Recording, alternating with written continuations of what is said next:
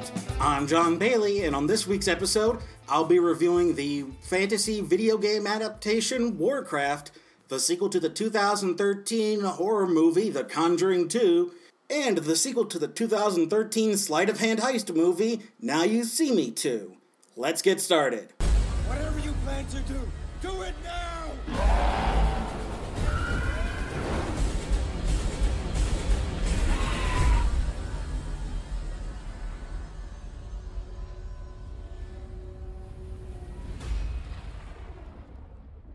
I'm not gonna lie, I've been kind of rooting for this when it was first announced. I know video game adaptations don't do that well to begin with because people don't really take it that seriously. But I think the fact that Blizzard is part of the production, whereas most of the time it's just licensed out to a studio, here you have Blizzard as one of the main studios producing the film. You've got a great director in Duncan Jones, son of the late, great David Bowie. And you've also got Legendary Pictures as one of the other main producers. And just looking down their list of stuff, I mean, Batman Begins and The Dark Knight, they did in conjunction with Warner Brothers. Maybe I should have taken a better look at this list, because I will say, production-wise, it's still pretty good. Most of their stuff is through Warner Brothers. So you've got Superman Returns, but then you've got Lady in the Water, and 300, and 10,000 BC. They've got Trick or Treat, which is a nice little independent horror movie that was made back in 2009. It was like an anthology story about all these little things that happen on Halloween night. Ninja Assassin, Clash of the Titans, Jonah Hex, Sucker Punch, Jack the Giant Slayer, Man of Steel. But then at the same time, you've also got Inception, The Town, 42, Pacific Rim, Godzilla, Interstellar, which story-wise I have issues with, but it's still a solidly made movie. Seventh Son I kind of like. Apparently they worked on Jurassic World. They helped on Straight Outta Compton, Crimson Peak, Krampus. There's some misses in there, but for the most part, Legendary has a pretty decent track record. I mean, just in the last year alone, you've got Steve Jobs, Straight Outta Compton, Jurassic World, and Interstellar, along with more low-budget and lesser productions like Michael Mann's Black Hat, the Angelina Jolie movie Unbroken, As Above, So Below, the one about the catacombs in Paris, Dracula Untold, with Universal, where freaking Luke Evans was Dracula, was actual Vlad the Impaler, as like the nice guy hero of the movie. So Legendary doesn't exactly do well with the storylines, but then they're not in charge of story. They're like a financer. So for the most part, they kind of sticking their, hand in the right tills, as it were. And then at the same time, they're also the owners of Asylum Entertainment, Geek and Sundry, Nerdist, and Amy Poehler Smart Girls. So, they've got their hands in a lot of tills, as it were. But yeah. Anyway, this time around, it's based on the original Blizzard game Warcraft. This is long before the World of Warcraft became the phenomenon that it was and still kind of is. The story this time is a twofold one. It opens up with, like, this little fight in the desert between an orc and a human, and then this guy named Toby Kebbell something? He's an English actor. He's been in Prince of Persia, Wrath of the Titan. Wait a minute, is that Fantastic Four? Okay, he was Doom in that really bad Fantastic Four movie. Okay, but he was also the bad guy in Dawn of the Planet of the Apes. So this guy's been around. He was in Rock and Rolla, Alexander, The German, the Conspirator, where he played John Wilkes Booth. He had a part in War Horse. So this guy's been around. He plays the orc chief Duratan, and he's the protagonist from the Horde side.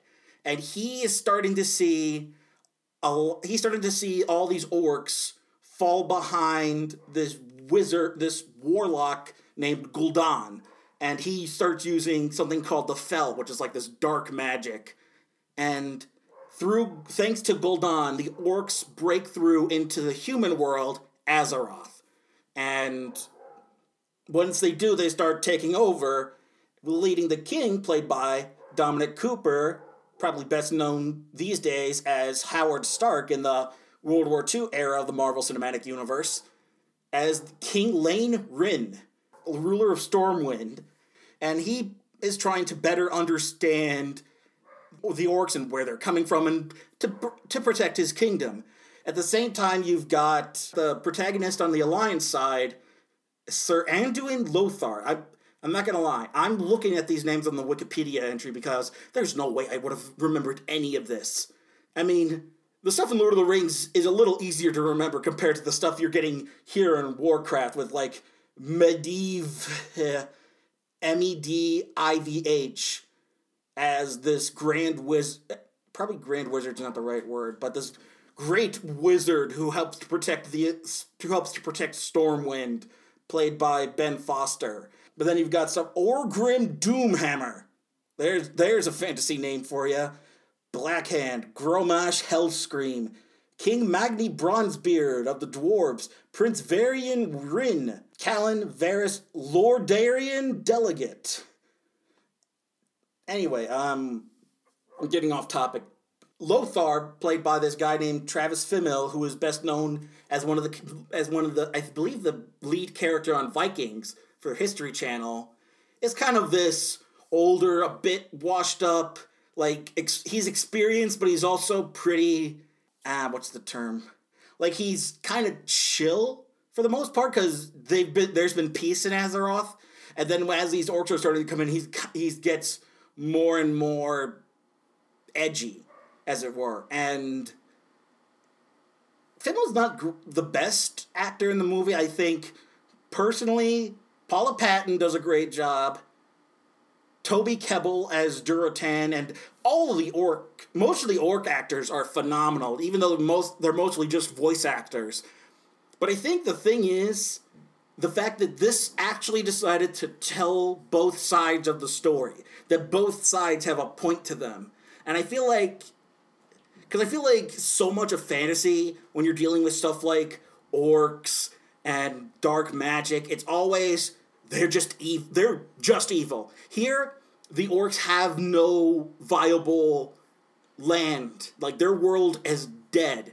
And here comes this magician, here comes this wizard with the means to give them a new world and, give them something that they had lost from before, using this dark magic. And Duratan and a lot of his clan of orcs are kind of are like the only clan of orcs that are skeptical of this guy's magic, because the other orcs are very tradition-based, and they're very, battle hungry, and they just know that Gul'dan will give them power with his magic, and that's what they're worried about, and that's all they care about.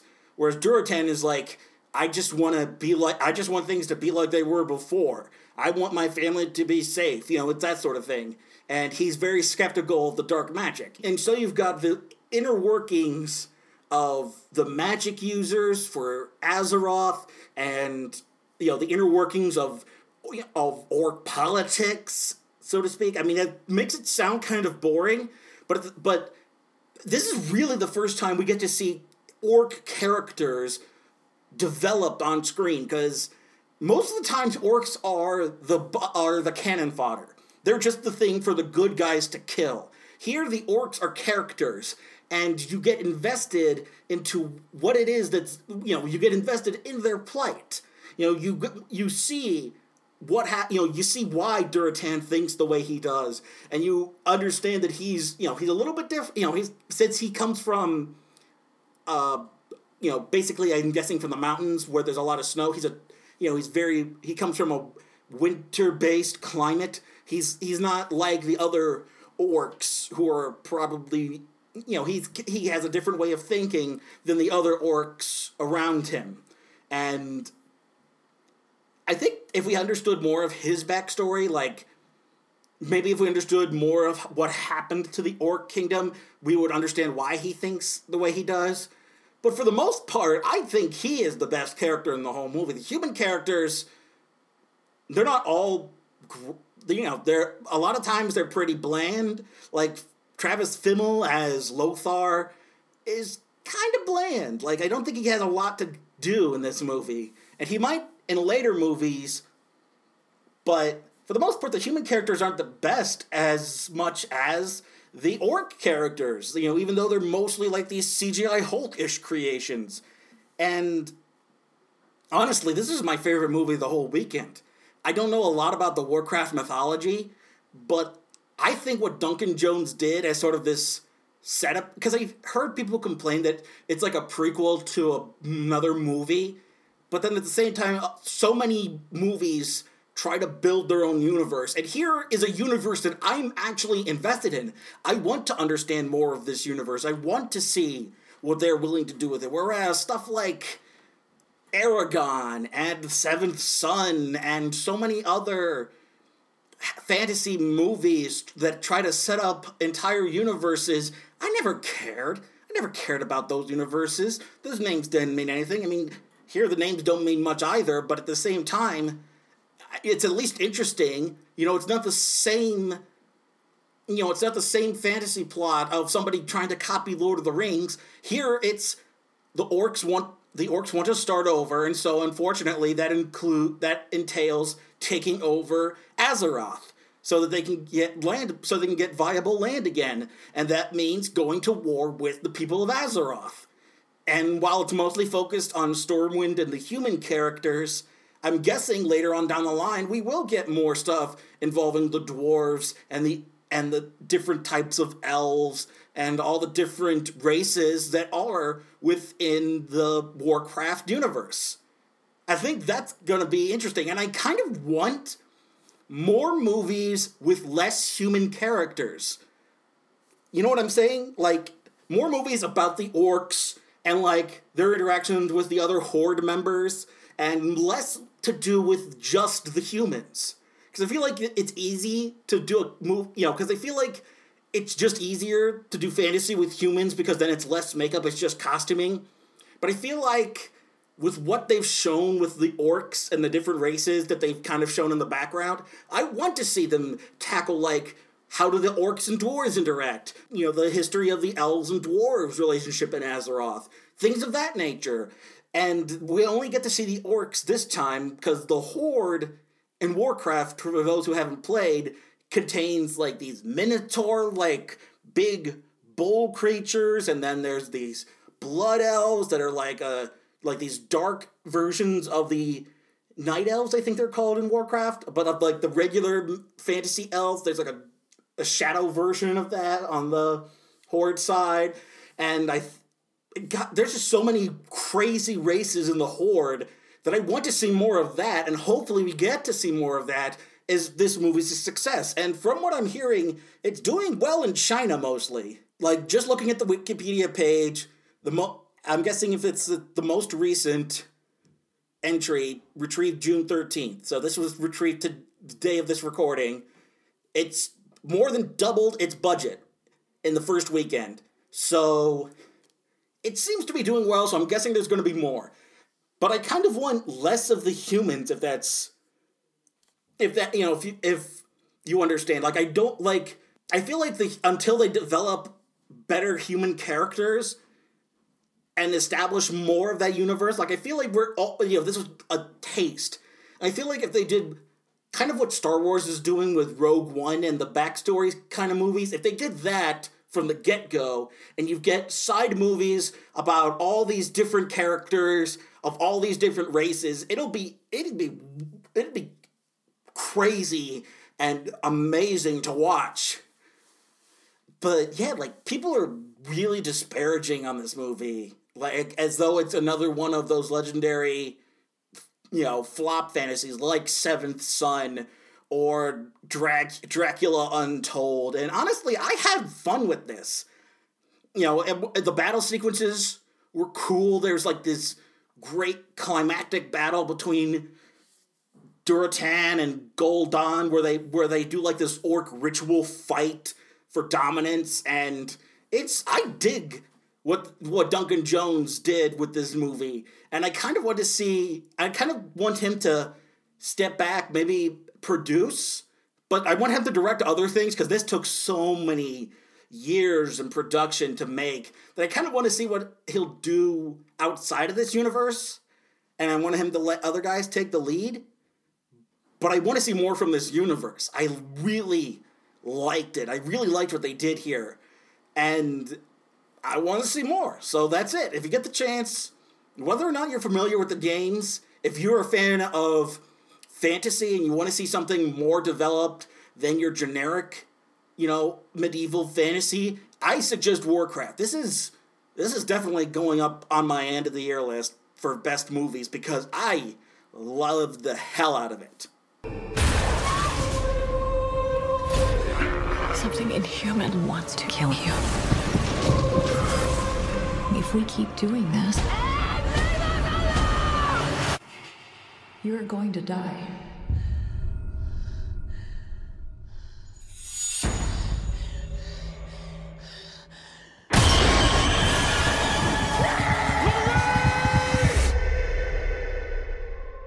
All right, 2 sequels to 2013 movies this week. First up, the sequel to the 2013 horror movie The Conjuring 2, the continuation of the adventures of Ed and Lorraine Warren, the paranormal investigators I had never heard of before. But given the fact that my first introduction to this universe was Annabelle in, I think, 2015 or 14, I already came in with a bad taste in my mouth, because Annabelle is atrocious. It is one of the worst horror movies I have ever seen. And I watched the original Sunday the 12th before going to see the sequel, and the first one I didn't really get into, because as much as I liked the production and the imagery, the story was something that almost every exorcism story entails. Like, any movie that tries to tackle exorcism kind of tells what The Conjuring tells. And I'm also kind of biased against horror movies that try to say, this is based on a true story, and yet it's stuff like psychics and the undead and demons, and it ends with a quote where Ed Warren says, God is real, as though he has to defend that what he's doing is part of our reality, when in fact it's nonsense. So yeah, as much as people are big fans of that original Conjuring, I didn't much care for it. I thought it was a lot of the same issues I have with modern day horror. It's interesting, like the stuff they did with the family towards the end was interesting, but at the same time, I didn't care. Like, they're trying to pass this off as true, as the actual events of what happened. It's garbage, and I think that's offensive, that they're trying to pass this off as actual fact when it's not. It's nonsense. Meanwhile, the second time around, I still had my issues with the horror tactics. Like, it's lots of jump scares, and it's a lot of the same stuff from the original of ghosts and demonic possessions and whatnot, and it's all it's mute, because that's the thing. So much of modern day horror is based on sound design. It's all low strings, building up to tension, and then silence, meaning that that's when the jump scare is coming. And unfortunately, that's what it's come to with horror. The fact that so many people do it doesn't make it scary anymore. It might have been scary the first time, but the fact that everybody does it now means it's not scary anymore, and you need to try harder. And anytime this movie tries to be scary, like, this movie does what I complained about with The Boy earlier this year. The Boy tried to make Brahms' Lullaby scary. They named the kid Brahms. They did a slow minor key version of Brahms' Lullaby, and that was supposed to be scary to us.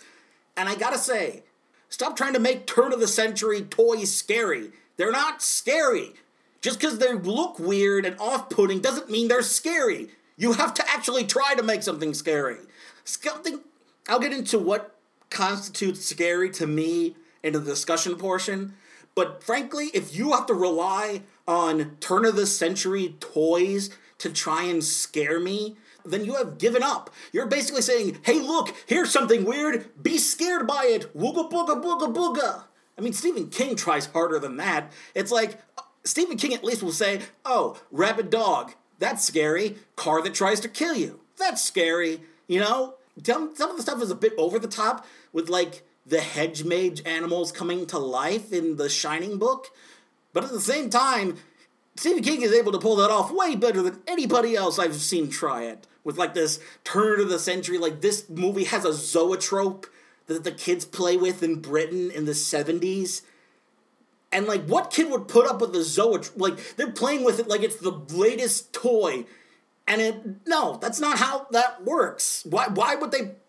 I mean, I get kids will play with just about anything, but why would these kids play with that when they've got actual modern day toys to play with? Ugh. It's just so forced, the way they try to make this turn of the century stuff in, because apparently James Wan, who returned to direct this, somebody within Blumhouse or James Wan, the director, or somebody thinks that these turn of the century toys are scary, and they're not. They're not scary. Just because they look weird doesn't mean that they are, in fact, scary. That's not what scary means. Ugh. Anyway, this time around, we cover the Amityville of England. Oh, and they make sure to emphasize that right off the top. They start in the Amityville house. They start at Amityville to remind you, hey, remember this other scary movie? Well, we're not going to do that. We're going to do the British version of that, because we want you to remember something actually scary while we're trying to tell you something you've never heard of before. Anyway, after the cold open in the Amityville house, we get to look at Ed and Lorraine Warren actually deal with skeptics. And like, they have to deal with skeptics throughout this movie, and I like that. I like that they are challenged. Like, I think it's interesting that you challenge their worldview by having somebody with with a skeptic's mind in there. Like somebody who's actually challenging them on why they're thinking it's supernatural when it could just be coincidental, or it could just be, nothing. And I like that they did that this time. And I'm sorry, I don't care if somebody challenging your bullshit pisses you off, Ed Warren, played by Patrick Wilson. Your stuff is bullshit because nobody else is seeing it. If you could prevent solid evidence for your bullshit, maybe we wouldn't call it bullshit. But your thoughts and feelings don't constitute solid evidence. That's not how science works. Anyway, that's completely off topic. After they deal with some skeptics, like they're on a TV program where they have to deal with a skeptic, there's a haunting going over in Britain, somewhere. I don't know if they're just outside of London or something, but they're somewhere in England, in a small little English flat. This family is dealing with the supernatural. And this one girl named Janet is coming into contact with a ghost of the guy who lived there previously. And eventually the Warrens are called in to verify, not to directly deal with, but just to verify for the Catholic Church that this is authentic. And they go there, they befriend the family. Like, there's this nice scene of Ed playing the guitar and singing Elvis for them, trying to, bring up their spirits as they head closer to Christmas. And I think that stuff is nice, like the stuff that they do with Ed and Lorraine's relationship, and anything to do that's like heartfelt little moments of Ed, like Ed playing Elvis for the kids, or them talking to Janet, like trying to cheer her up. Like, character moments are good. The character moments are pretty decent. Like, they're better than a lot of horror movies. When they try to be scary, they get a giant CGI creation calling itself the Crooked Man because the zoetrope, the little spinny pre-animation device that the kids play with, is also part music box, and it plays the Crooked Man nursery rhyme. So there was a crooked man who walked a crooked mile or something or other. I don't forget how the tempo and meter and melody go for the nursery rhyme because I'd never heard it before. I just heard the poem. There was a crooked man who walked a crooked mile. There's something crooked, it's like all based on the word crooked. Crooked cat, crooked sixpence or something, And they make a giant CGI monstrosity out of the Crooked Man to try and scare us. And yet I'm trying to picture, the way that Michael Bay and Pain and Gain put this is based on actual events. That is in my head as they're trying to say, this giant CGI Crooked Man is, there was a crooked man who walked a crooked mile. It's so bad. And, the big bad, scary demon in this movie is a nun with, blackness around her mouth and sharp teeth. And, she's kind of off-putting the first time. But I don't find her scary because there's nothing there. It's just ooh, look at her. She looks spooky. It's spooky off in the distance. Look at her and, oh, there she is. Look at her. The person can't see her. And then, move the camera, and there she is. Oh, big old spooky scary. I'm sorry. That never works for me because I can see it coming from a mile away because everybody does it.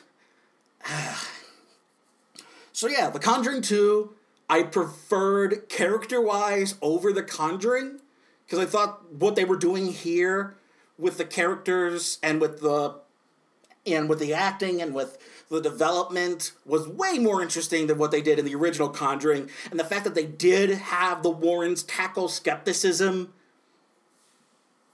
but it's still the same old horror tropes, and it's all the same old jump scare tactics, and I don't care. I just can't care anymore. So if you want to actually scare me, you have to try harder than the Asylum and Sci-Fi. You have to actually do something instead of put something spooky and unsettling on the screen. Oh, look at this.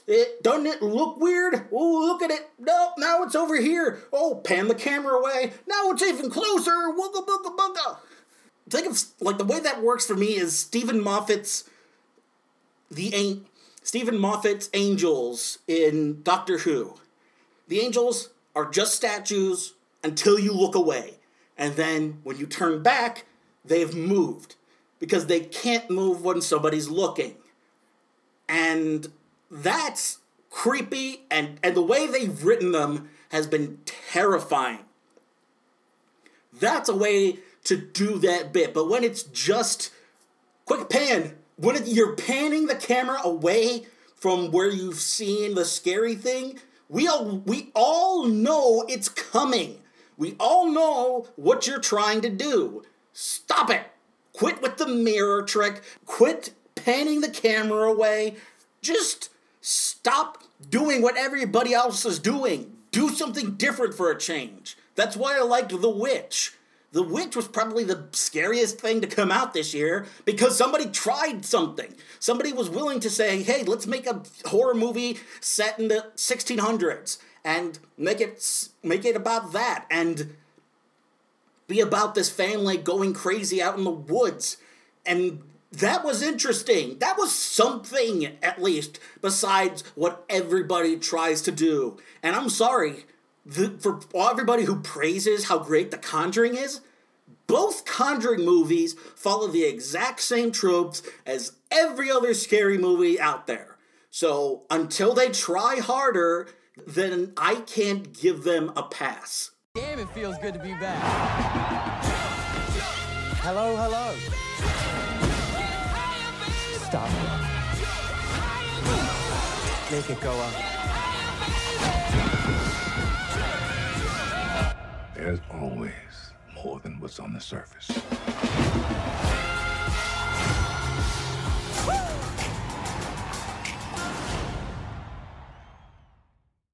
Speaking of needing to try harder, we've got another 2013 movie sequel up this weekend, Now You See Me Too. For those who haven't seen either movie and are averse to spoilers, I would say all you need to know is the movies are convoluted as hell, and the sleight of hand trick I thought might have been interesting until they take it way too far. Until it's gone to unbelievable levels. So, I don't recommend them, but if you're at all interested, by means, check it out for yourself. Don't let my opinion sway yours. All I gotta say is, from here on out, spoilers, because these movies are such convoluted Rat King messes. You ever, there's this thing, if you Google Rat King, or King of the, I think it's called Rat King, it's like this tangled Celtic knot of rat tails all together. And that's what this movie's plot is. That's what this entire franchise's plot is. And basically, what happened last time is Isla Fisher, Jesse Eisenberg, Dave Franco, and Woody Harrelson were all recruited to be the Four Horsemen as a stage group of magicians who bring down the man. Who are they helped bring down Michael Caine. Is it Michael Caine or was it Morgan Freeman? One of the two last movie was brought down by the Horsemen by revealing their secrets and giving away money to people who had it taken from them. And then it was revealed that Mark Ruffalo was behind the whole thing, and that magic is real, and that the Illuminati exist.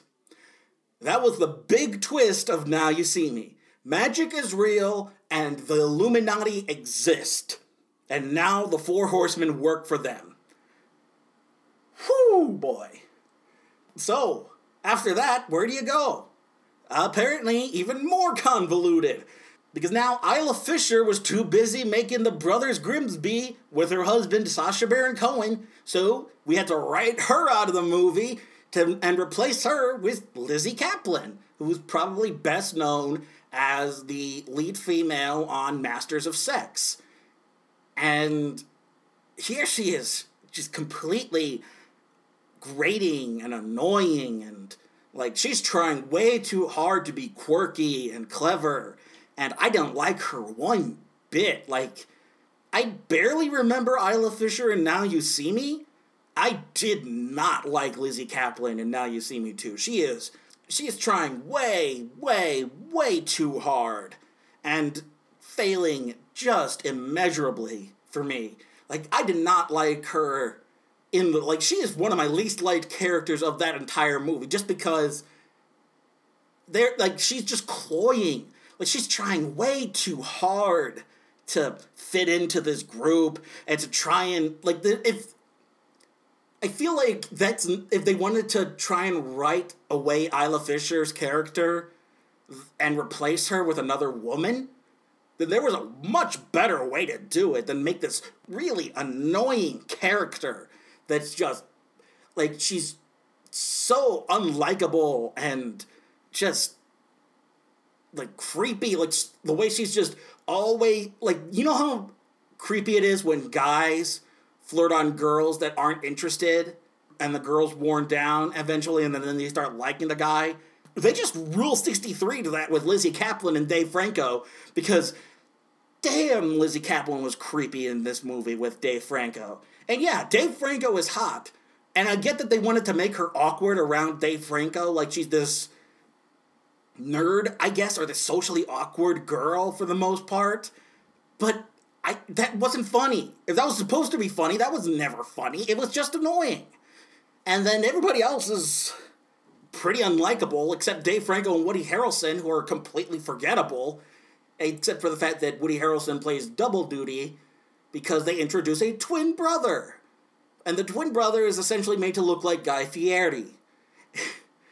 And Woody Harrelson has more fun playing the brother than the actual character from the original movie. Anyway, this time around, the Four Horsemen are brought back to do a show and reveal secret information about this tech company that has been selling private information to the black market. And their show gets hijacked by what it's later revealed to be Daniel Radcliffe, who is the thought-to-be dead co-founder of that tech company who has been living in Macau off the grid. And wants the Four Horsemen to steal the thing that makes his tech company able to steal so much private information. And after that, that's where the heist comes in, and everybody's trying to double-cross the other one. And every so often, there are scenes of Mark Ruffalo and Morgan Freeman talking about his past, where it was revealed in the last movie, Mark Ruffalo blamed Morgan Freeman for the death of his dad, who was a famous magician. And there's a whole bunch of stuff with Mark Ruffalo and Morgan Freeman, and I like that. I liked their chemistry together, and I kind of want more movies where Mark Ruffalo gets to act alongside Morgan Freeman. Hopefully something more interesting than this, because the rest of the movie is overloaded with CGI and ADR.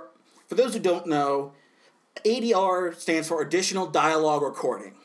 And it's what happens when the studio thinks there's too much quiet time and they want to throw in a joke. Patton Oswalt does an amazing bit about when he was just starting out writing in Hollywood, he was brought in to punch up scripts. And it was for a bunch of animated movies, and he was like, oh, are these going to be filmed and stuff? No, the animation's done. We need you to punch up these scripts and write the jokes we forgot to put in so we can throw them in from off screen. And that's what happens. Anytime there's dialogue being said where you can't see the person's lips moving, that's ADR.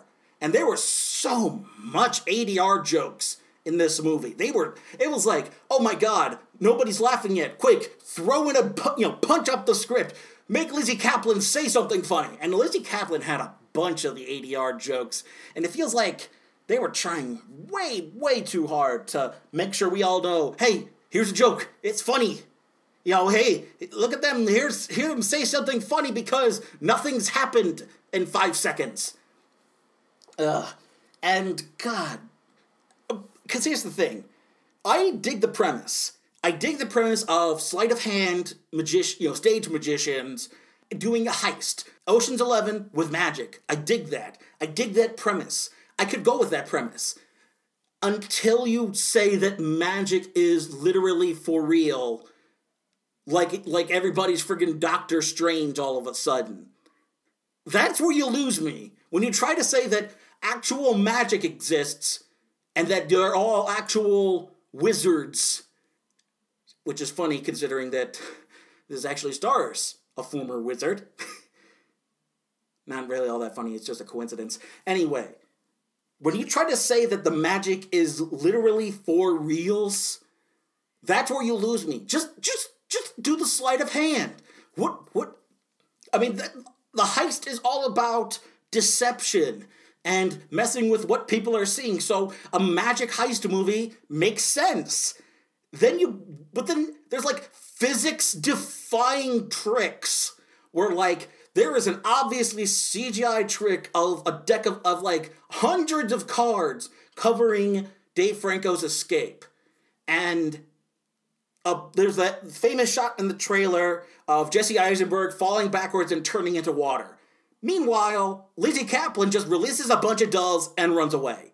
So the two guys from the last movie get to disappear in actual movie magic, and Lizzie Kaplan has to do the Monty Python and run away. Releases the doves, run away, and that's it. Like, there's not, like, they could have done, like, a whirlwind of birds and then she disappears, or they could have done, like, all the doves are released and everybody's, like, blinded first and then she disappears, and it's, like a horde of doves. But No, it's just, release the doves from my coat, and then run away! Run away! Run away! Run away!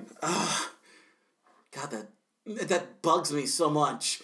Like, you could do it. What, did you run out of the time and money and the budget? Why couldn't Lizzie Kaplan get her own CGI over-the-top escape? Why'd she just have to release the doves and run away? Run away! Run away! Anyway, while the last movie, especially when they get to the big reveal, because both movies have, like, these long monologues of explanation of how they did the trick, where it's like Dark Knight Joker's levels of pre-planning in order to get these tricks done, and yet they managed to do it overnight. And the way they go about it is just, like, all of the through lines for the plot where it's like, where these big reveals come in about Daniel Radcliffe's character, or that were completely unnecessary. There was no reason for what happens to the revelations of Daniel Radcliffe's character to happen at all, except a callback to the last movie. And so all this convoluted stuff about the magic Illuminati and how they relate to Jesse Eisenberg and Mark Ruffalo, and like how they're across the globe apparently, and how Daniel Radcliffe was able to pre-think the entire movie, and just like the most backwards thinking writing I've ever seen. Because, I mean, a good writer thinks about the ending first. Like, course of events, how does everything happen? And then how to make sure everything happens realistically and logically. A good writer can have a course of events that can get around various mysteries and explain everything. A good writer can take that thriller mystery sort of storytelling and do amazing things with it. This movie wants to do effects first and then try to work backwards to try and explain how the effects work. And no, you can't try to convolutedly explain effects backwards to try and cover your ass. That's just that's bad storytelling. You wrote a bad story, Frank. I should really go see Fantastic Mr. Fox. Anyway, point is, I can't stand Now You See Me. It was an amazing premise. Maybe somebody else can do a better job with it, but frankly, what they've got is a convoluted mess that now includes physics-defying nonsense. But guess what? It's magic. We don't have to explain shit. Anyway, after the break, I'm going to talk about what makes a movie scary. Ooh.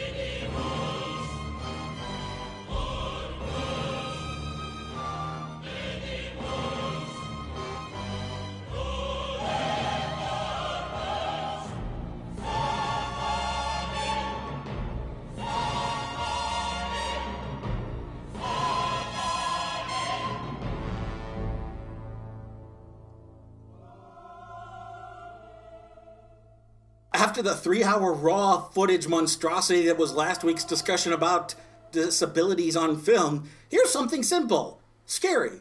What is scary? Well, I kind of broke it down, and basically what I came down to is horror has certain tropes that they tend to rely on. What I like to call the startles, or what are affectionately referred to as jump scares, the supernatural, the paranormal and the supernatural, ghosts, demons, monsters, things of that nature, and, if nothing else, all-out body horror gore. One of those three things are the main templates for what will scare people. You know, if you want to easily scare something, you can just do the little hiccup cure of, you know, kind of easing them down, you know, making it nice and calm, and then boom, you know, that's startle. That's easy. That'll startle anybody.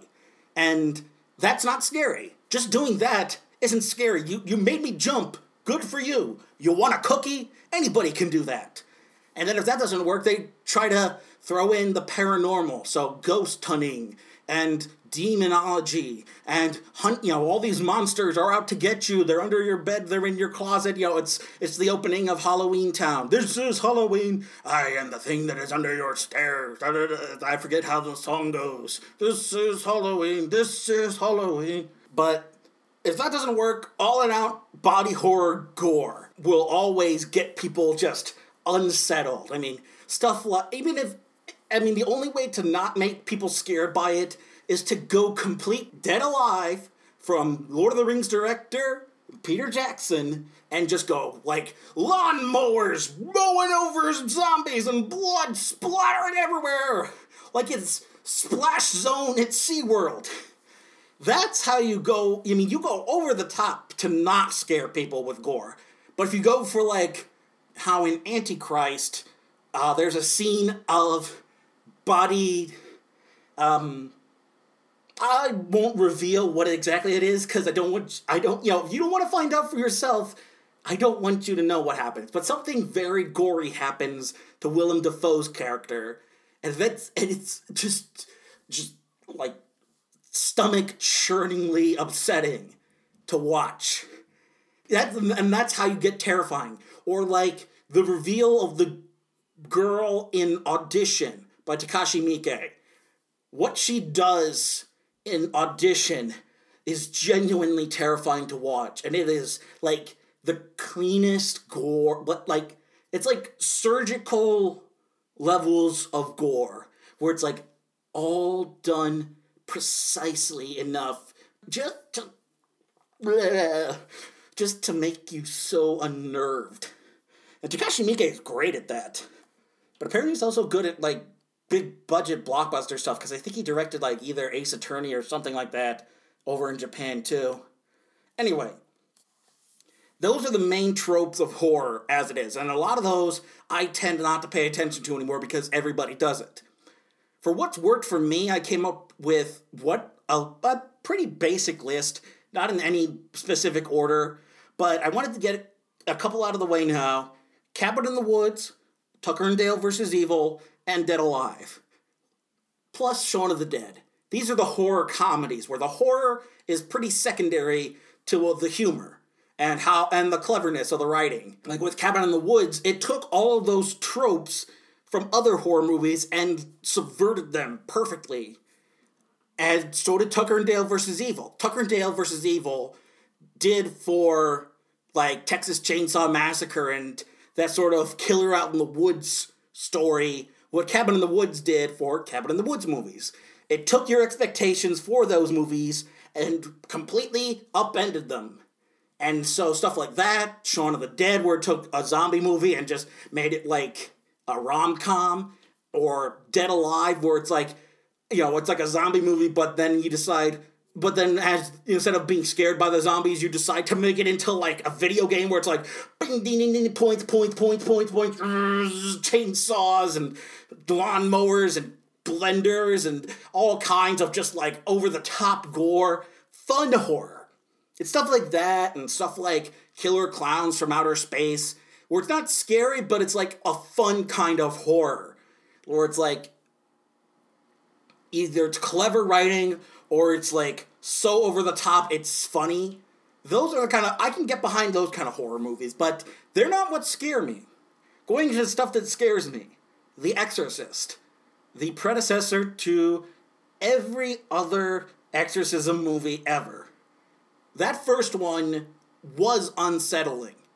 Like, when you watch it, because when you watch it in full, there's so much buildup that when you get to when you actually see, that when you get to the Linda Blair sequences where you see her in full makeup, and she's cursing, and she's, like, all decked out and throwing up pea soup on the priests, that when you get to that point, you're already kind of freaked out because you've seen her kind of devolve into this demonic creature. And then as you watch the two priests, because the two priests are the main characters in the movie, really, because it's about the two of them, and they have their own issues. Like, one is having a crisis of faith, and, it's like, how are these two pretty troubled priests going to be able to overcome this demon and release this little girl from the terror within her? That's interesting. Nobody else has ever really tackled exorcism that well up to this point. Every other exorcism movie I've seen has been trying to be The Exorcist, but never wants to put in the work. Like with The Conjuring, the closest The Conjuring ever came to The Exorcist was in the sequel, where there was like nice character moments built between the Warrens and the little girl's family, Britain. Other than that, all the big CGI effects and the big scary things that they try to do, that never works. When you try to do that, you make me laugh because you're trying too hard. The Exorcist had this great way of being subtle with the horror, because it was like psychological too. Because you got to see these priests tackle this demon while battling their own inner demons. And that's why I need to go back and watch it again, but I really dug that first Exorcist movie. I haven't seen any of the sequels, and don't plan to anytime soon, because from everything I hear, nothing else lives up. They're just as tropey as everything else. Next up, big classic, Jaws. While it never made me scared to swim in the water, Jaws is that perfect level of unsettling. And I think what helped it is that Steven Spielberg had to hide the shark. And by working around obvious horror, where he wanted to do like big, where you got to see everything with the shark, he decided to dial it back and hide everything. And that just made it more terrifying. So I think that's kind of what people miss about horror movies. The scariest things are the things that come up from behind you and you never see coming. Like, you're never going to see a shark coming unless you see that film from far away. And I think the only issue with Jaws is it started this anti-shark craze that people still have. And there's going to be a movie later this year called The Shallows that I'm already against, thanks to a friend of mine who scuba dives in Australia. She is very environmentally, aware, and she loves scuba diving and being around fish. And I don't think she scuba dives around the Great Barrier Reef, but I know she dives around that eastern coast of Australia. And she's very, conservation heavy and biased. So when she saw the Shallows trailer, she was like, not another one of these. The last thing people need to do is be scared of sharks. And while sharks are pretty terrifying because they're big apex predators that you can never really see coming, because they're perfectly designed for the water while we are not. But at the same time, sharks are just, they're not going to bother you unless they think you can make an easy meal.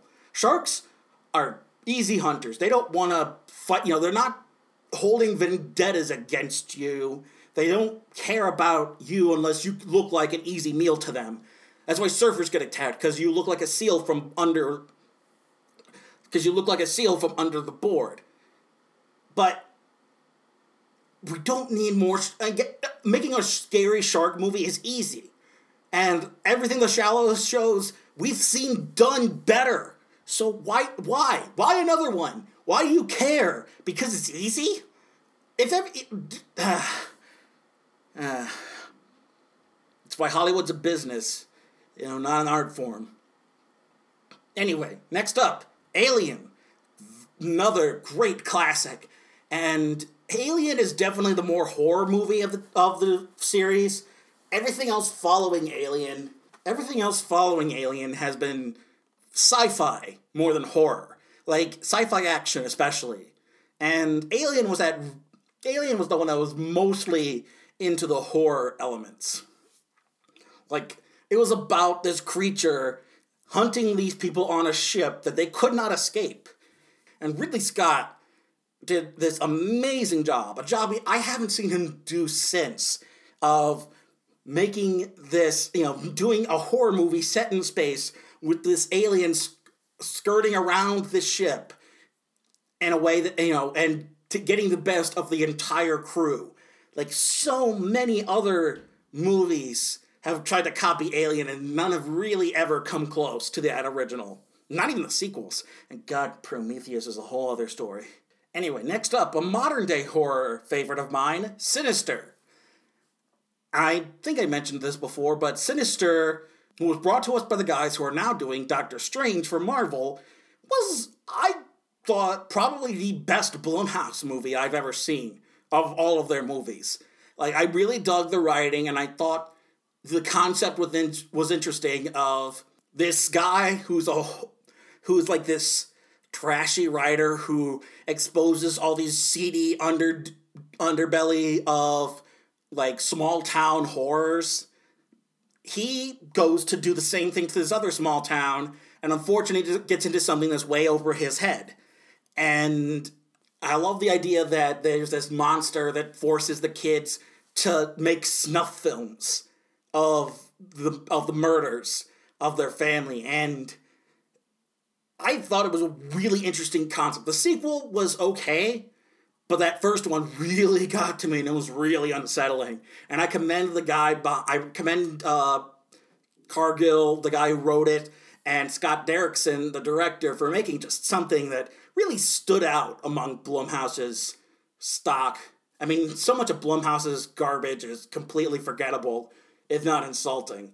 So for them to make something that's genuinely terrifying, that's genuinely unsettling to me, whereas like Insidious, I'm just laughing at, and so much of the other stuff that they do, like I think like The Darkness that they just did, or I think they did the found footage Gallows movie. All that stuff is completely laughable to me, whereas Sinister was something I actually genuinely found unsettling. And so that's, I think, the best I can give a horror movie anymore nowadays. Going back to classics, the original Hitchcock Psycho, about the one that kind of set up guys with mommy issues as murderers. It was a book written based on the Ed Gein story that was going on, and Ed Gein inspired so many fictional serial killers, and he himself was just this really terrifying person to have actually existed.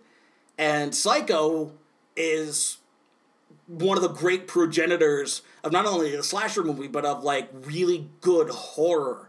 Because before Psycho, it was a lot of schlocky, like monsters from space and all these, all the guys in suits and things of that nature. Nobody was really tackling the fact that, and like murders weren't done for horror.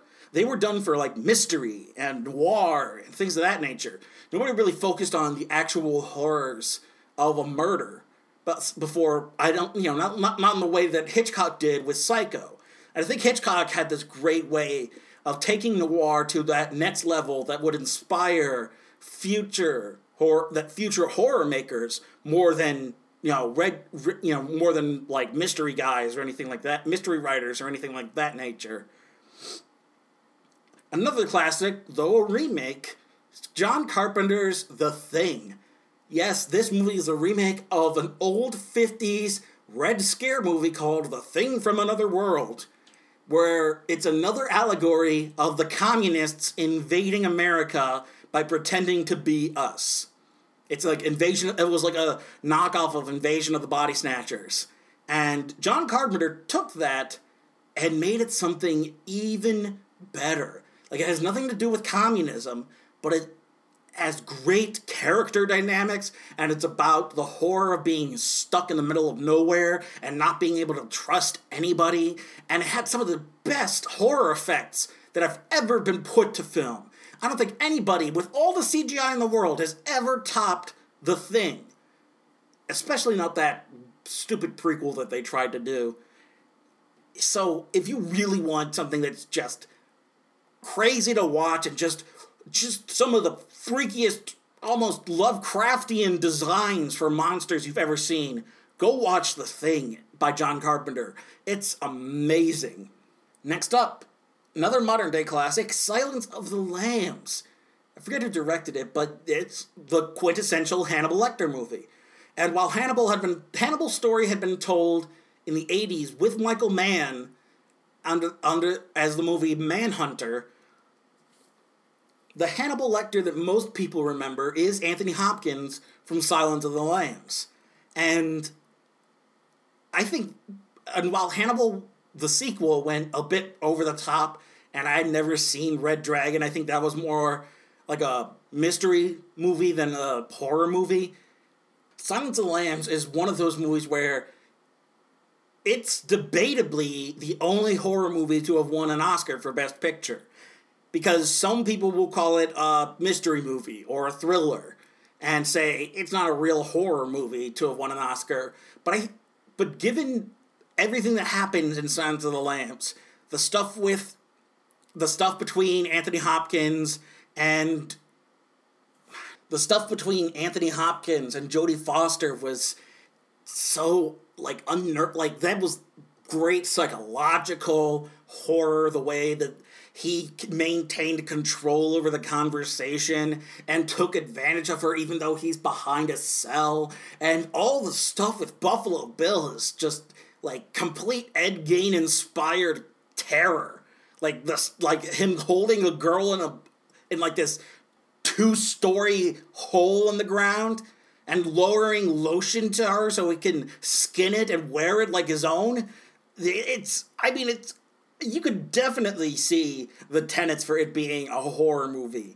And in that case, it is the only horror movie to have won an Oscar. And either way, it is just, it is the kind of stuff that nightmares are made of, That really, whether you're dealing with a madman like Buffalo Bill or a sociopath like Hannibal Lecter. Next up on the list, one of my favorites from last year, I mentioned it briefly in Warcraft, talking about Legendary Pictures, Krampus. Krampus is a Christmas-themed horror movie that came out at the tail end of last year that I ended up seeing just before it got out of theaters, and I think it has the perfect mix of like dysfunctional family holiday and legitimately scary horror. Because there's bits in there where it's like the dysfunction between family politics, like how David Koechner's character is like the epitome of American conservatism, whereas all the main character's family is all very kind of crunchy, California liberal. And how, the two of them butting heads and then the kid, realizing that he can't stand his family, and then him making the mistake of unleashing the Krampus, the Santa's shadow, the demon of Christmas.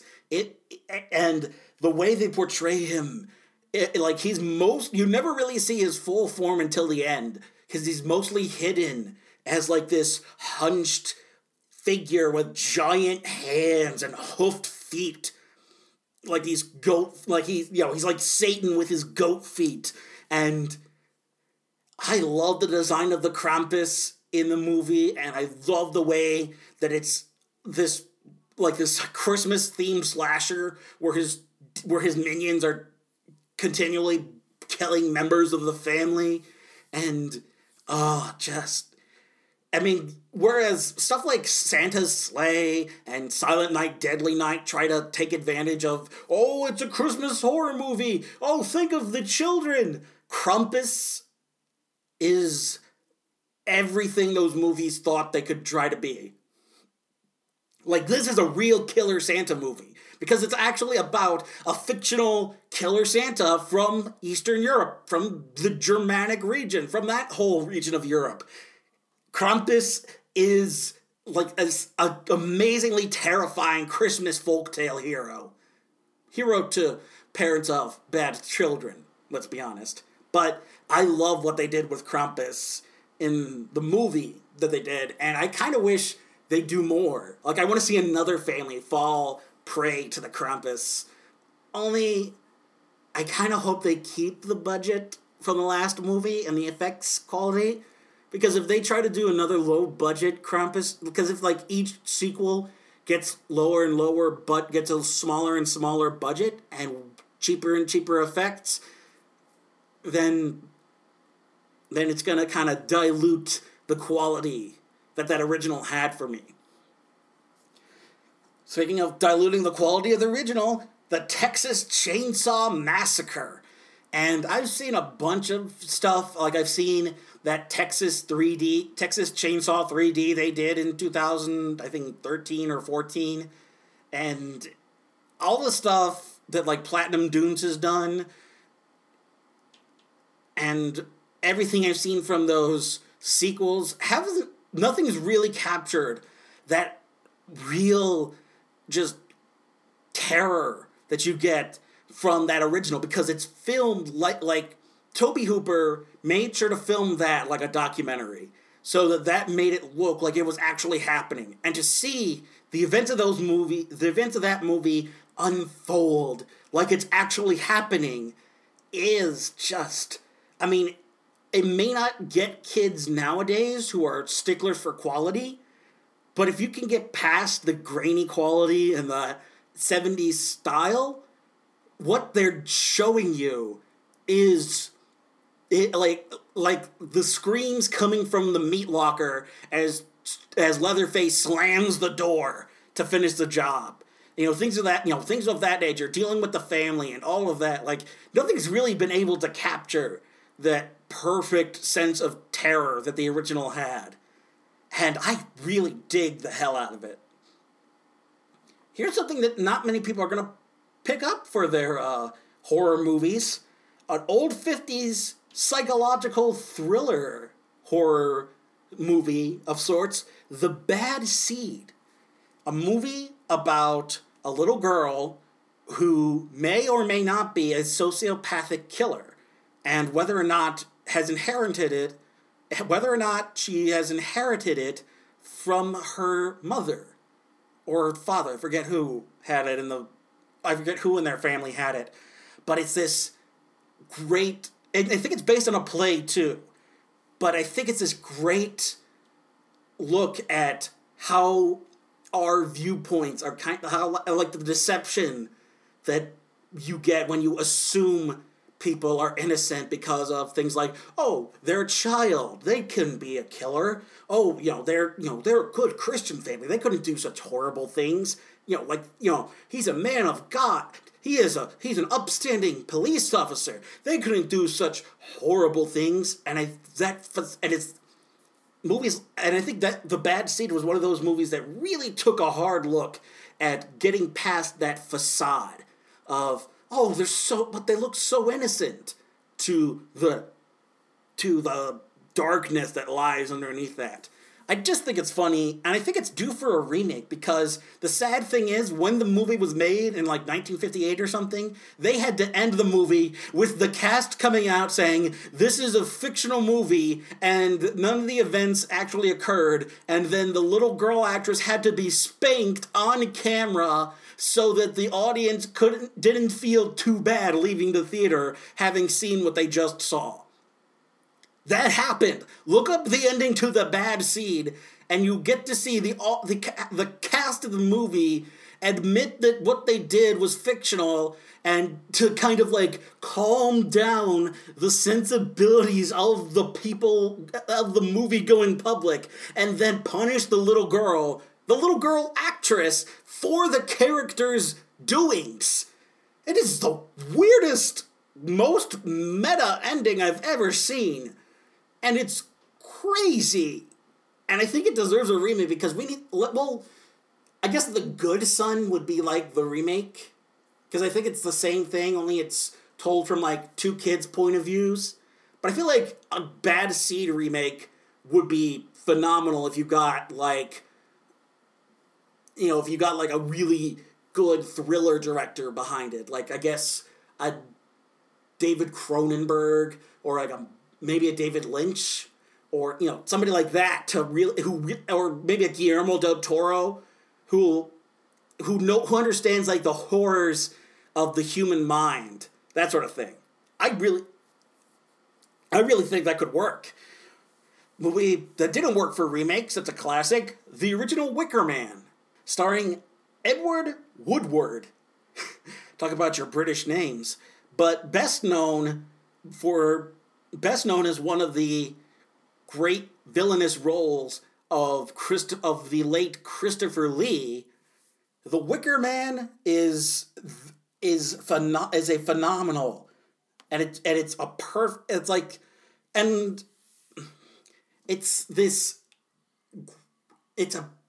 almost a perfect means of horror, because they build up to the big reveal at the end that most people kind of know by now, both from people talking about that original and from the remake version with Nicolas Cage, which completely botches the whole thing. But what that first movie did was take this really conservative Christian, policeman from the mainland visiting this very hippy-dippy island and trying to solve a murder, and unfortunately coming to odds with the natives, and realizing that while they're very free, while it's horrifying to him that like there are girls dancing around naked and practicing witchcraft, and it's like unsettling to him personally as a Christian, it's also what eventually happens is unsettling to everybody, because you realize, oh wait, they aren't just like free-spirited little hippie kid, little flower children. They're like actual murderers. They're like a cult. Oh God, that's horrible. So that first Wicker Man is fantastic, but I think everything they've tried to do since then, the remake, there was something they tried to do called the Wicker Tree, but nothing really has come close to that original. And if you get the chance, like Texas Chainsaw, you'll probably have to look past the quality of the production at the time, but the story is unbelievable. And from that same time period, a couple years, from 1968, I believe, Rosemary's Baby. And while the director is an actual monster in reality who escaped trial for raping of a minor and a Hollywood party held by, I believe, Jack Nicholson or something, held by somebody big at the time, Roman Polanski is, he's up there with Woody Allen as one of the creepiest little jerk-offs to get behind the camera. And yet at the same time, Roman Polanski does make some decent movies. Like recently, he did an adaptation of this one-act play called Carnage, where two upper middle class couples are debating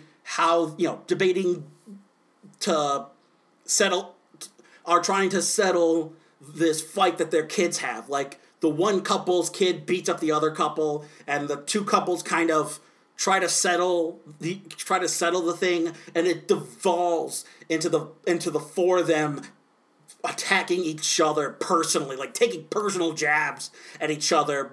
The couple's infighting because they start drinking and all the inhibitions are gone, and they start unraveling, and the situation turns chaotic as the fights turn into arguments with everybody in the room, and the egos and the ideologies are butting heads constantly. And I dug Carnage. I think the movie was kind of weird because it tried to find a movie conclusion to a one-act play. Or was it 2 acts? I forget if there were 2 acts for Carnage, but I remember seeing Carnage on stage first, and then seeing the Roman Polanski version with Christoph Waltz as the one dad, and John C. Reilly as the other, Kate Winslet and Jodie Foster, the 2 moms, and you get to see them go from like these proper upstanding members of society to at each other's throats, butting heads because one kid beat the other kid up. And yeah, I dug that. And I think Rosemary's Baby is a phenomenal horror movie. I mean, everything that happens in Rosemary's Baby is almost like a template for how to do the supernatural and the occult, and have this mystery horror as the wife finds out what happened to her. I need to check out that miniseries they did, the remake with like Zoe Saldana, I think, as Rosemary. But I don't know how they handled that compared to how unsettling everything from like the rape scene with Satan to the final reveal of the titular baby. Everything that happened in that movie was so just perfectly unsettling. And I guess it makes sense that a guy like Roman Polanski could be able to make that movie. So yeah, the guy's a piece of shit. I can acknowledge the movie is of quality, even if the director isn't. And unfortunately, that's what you gotta do with some things, you know?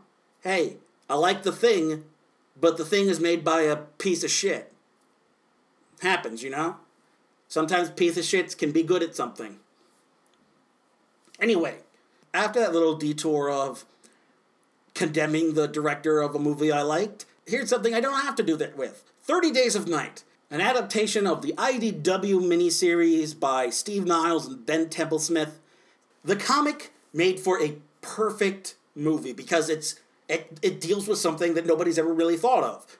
Vampires in a place that has perpetual night. And I think the movie might have a little... I haven't gone back to see the movie again, but I remember liking the concept, and I think the book did a lot better, but I do think you should see the movie at least once, because there's nothing else really like it. It's a movie about vampires at a time, it's vampires in an area where there's a month of polar night in up north parts of Alaska, in a small little town, and it's the idea of vampires have come to this town to feast because they never have to go to sleep because it's always night. And I really dug the hell out of it. And I should go back and do both the comics and the movie, because I think they both did a bang-up job coming up with this great idea, that nobody's really done before. Also, fun fact, Ben Foster plays a character in both 30 Days of Night and this weekend's Warcraft. Glad he can get himself some work. Next up, I probably should have included this with the other comedies. It's The Host, not the Stephanie Meyer alien body snatcher movie, but the Korean movie The Host.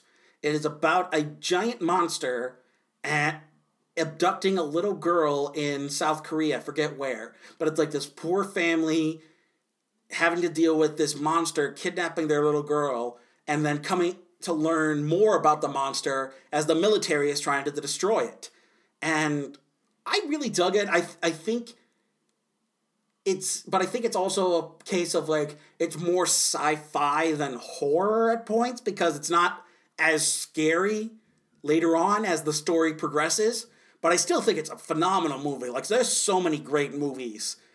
And I think the fact that there's so much great horror out of South Korea, Japan, Scandinavia. I'm going to talk about one later, but you can find some amazing horror movies. Like the Giallo period out of Italy is considered by a lot of like Indian art house critics as like one of the best times for horror. Like that was Dario Argento's time, and he had these amazingly like brilliant color schemes as well as like these kind of freaky psychedelic horror stories. But I've never been familiar with Giallo myself, so I never really included anything up, so I can't really include anything of it on this list.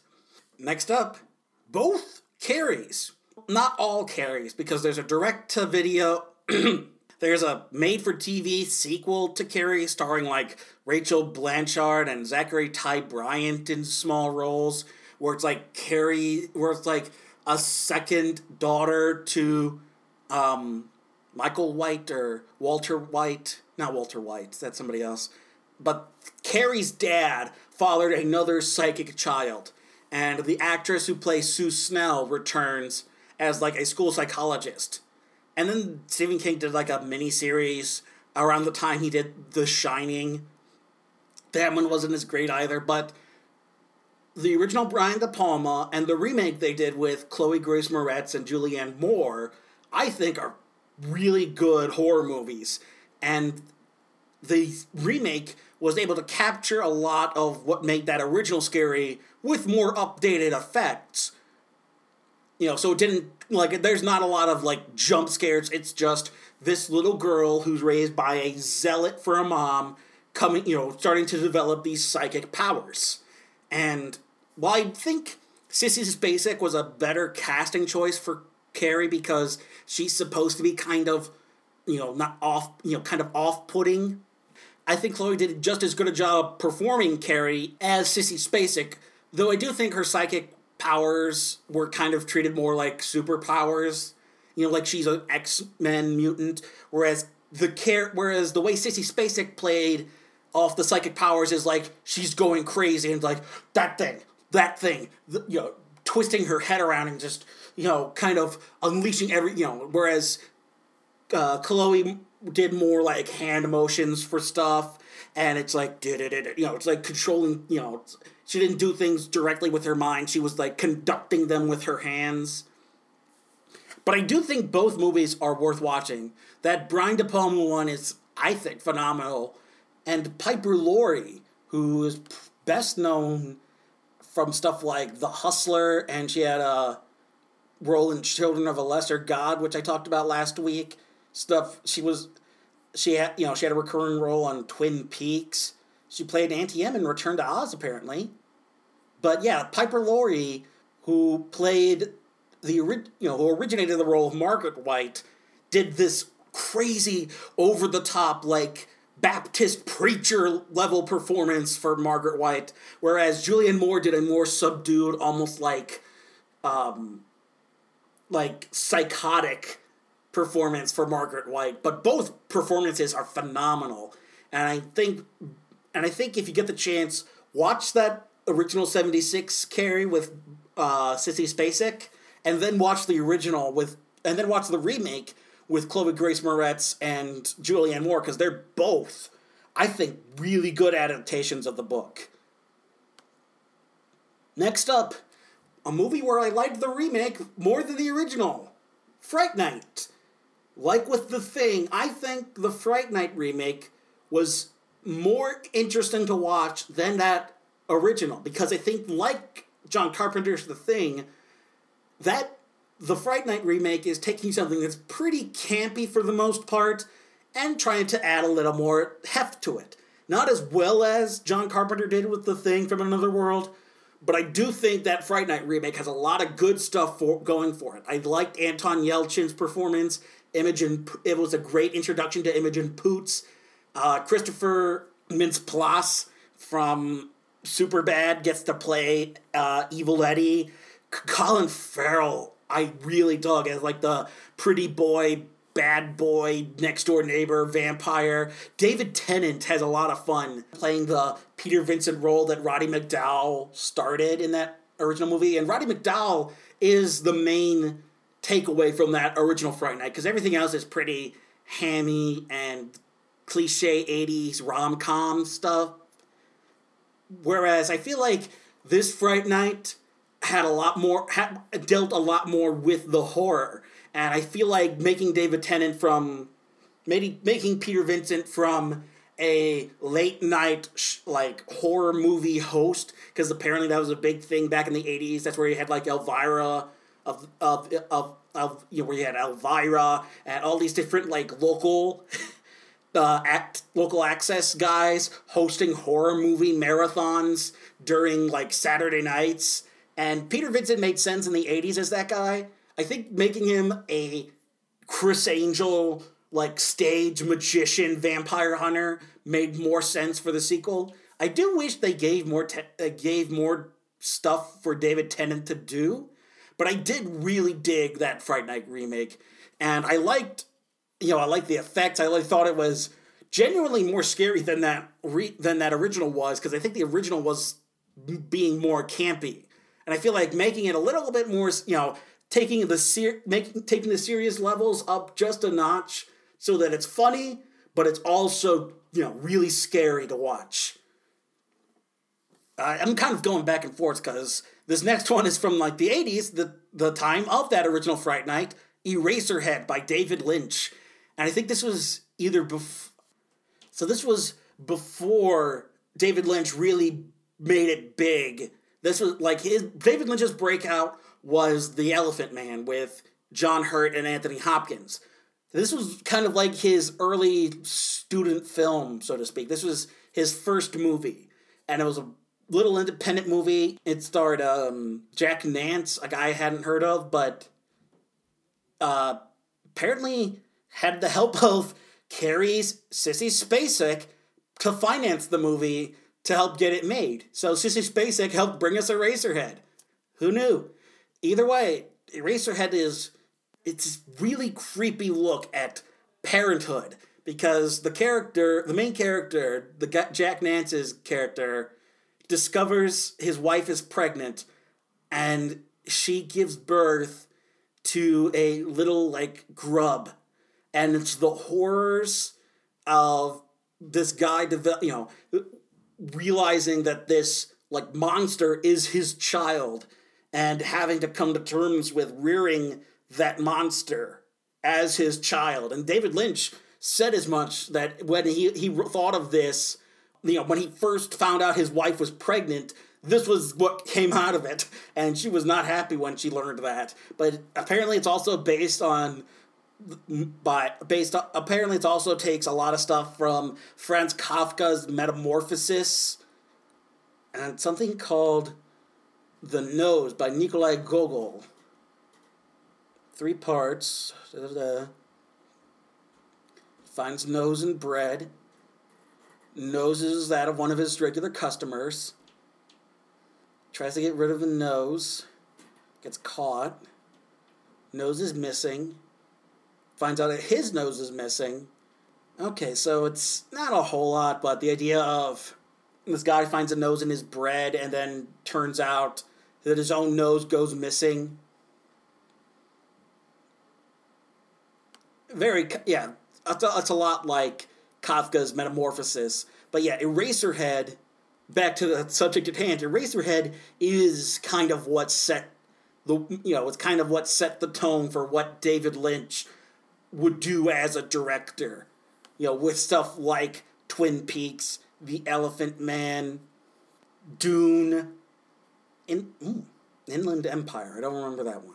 I think I'm confusing a lot of what David Cronenberg did with stuff like The Fly with David Lynch, who's known more for television, with Twin Peaks mostly, as well as playing a character in The Cleveland Show. Weird. Also director of a bunch of music videos for guys like Chris Isaak, Moby, 9 Inch Nails.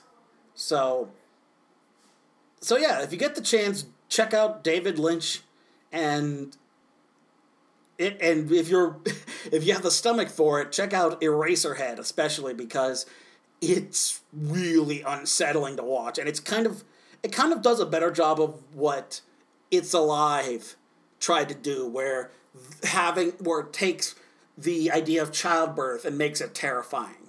Next up, that Scandinavian movie I was talking about, Let the Right One In, as well as the Chloe Grace Moretz remake, Let Me In. And this is one of those cases where the remake, I'll admit, is not as good as the original. But I feel like the remake is decent enough in its own right to watch if you're averse to foreign films and having to read the story for yourself through subtitles. Because there are people like that. People don't want to read, and not most movies are subtitled, not dubbed.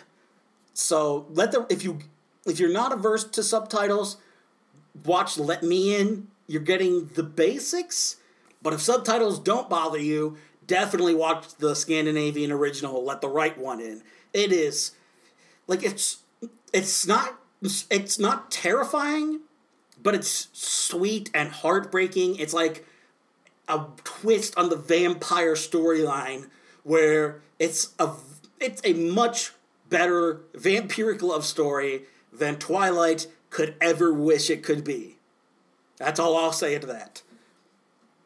Going back, speaking of kids, we're gonna go on a kid spree for the next couple of movies, because next up is Children of the Corn. And I feel like that original, while they did have a whole bunch of really terrible sequels that came after it, that original is legitimately terrifying to me growing up in like this mix of farmland and suburbia. So I was close enough to cornfields growing up that the idea of like this evil cult of children killing their parents is just like, and then, and while I'll admit that following that initial shot of the murders, nothing else really lives up. I feel like I do like Malachi, the kid who plays Malachi, who is Malachi, the tall ginger kid, but the kid who plays Isaac, the preacher, is also like this perfect level of kid terrifying. But I think he was like 20 years old at the time, and he had like a birth defect where he was shorter and had like a squeakier voice. I forget what the disease is called, but I think the kid who played Isaac got a bum deal because he could have been he could have easily kept going this idea of the kid preacher that's going around taking advantage of people, but yeah, I think that first Children of the Corn was a great setup. I just don't think anybody really capitalized off of it well enough to make something good. And I think if they did try to remake it again, because they did a direct-to-video remake of it that wasn't all that good, I heard. But if they did like a big budget remake of it and threw in kids, and, had all these other like kid actors come in, and they found a charismatic young kid to play Isaac, and they found like this imposing like teenager to play Malachi, and they had a decent couple playing the Linda Hamilton role and the other guy, I think they could easily do a good remake of Children of the Corn. There's enough there to make something even better out of it. You just have to get the right people behind it. Next up, another evil kid movie, 1976's The Omen, starring Gregory Peck. This was one of those movies that, like The Wicker Man, it's like this perfect 70s horror movie of like something that's just out of your control. And here you have this ambassador to the UN, I think, this U.S. ambassador to some country, or I forget what he held a prominent political role. And he had a son while away in Italy, and when he comes back, he comes to realize that his son was replaced with the Antichrist. And he starts finding stuff, and then it's like stuff starts happening like this one scene from the trailer where his nursemaid or his nanny is standing on top of the mansion at his birthday party, and he's like, Damien, it's all for you, Damien. And then she hangs herself in front of everybody, and they tried to remake it in 2006 so they could release it on 6606. And I was looking back through my old reviews on Flickster, because that has all stuff going back to like, I think 2010 or earlier. And apparently I rated this like 3.5 or 4 stars. And I thought it was really great at the time. But yeah, thinking back on it, it does not hold up to that original. Like, it tries, and that remake had a pretty decent cast, I think. Had an alright cast. I mean, it's Julia Stiles is the mom. Liev Schreiber is the character played by Gregory Peck from the original. Mia Farrow plays this evil nanny that they bring in after that original nanny killed herself. Like this witch satanic servant comes in, and that's the Mia Farrow character. And she comes in because is it? No, it's something else. Mia Farrow was Mia Farrow was Rosemary's Baby, not The Omen. David Thewlis, the guy who plays Lupin in Harry Potter, as a photojournalist. And then Pete Postlethwaite, the late Pete Postlethwaite, is the father who starts telling Robert Thorne what's going on. Michael Gambon. Oh, wow, there's a bunch of Harry Potter alums in this. Michael Gambon, who took over the role of Dumbledore, is a character in the remake. But yeah, that remake, I don't think holds up as well as the original. I think the original left a lot more to the imagination, and that remake just could not, I think that remake held too much onto the tropes of the early 2000s horror movies.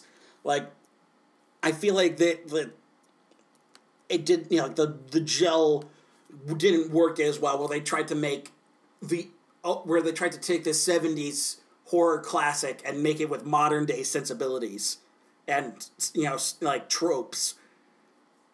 But that's just me. Next up, Sam Raimi's The Evil Dead.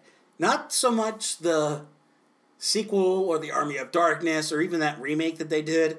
That first Evil Dead, though, that was such a fantastic movie. And I think I had issues with The Evil Dead 2 just because it took a more comedic turn, and I dug the horror aspect of that original.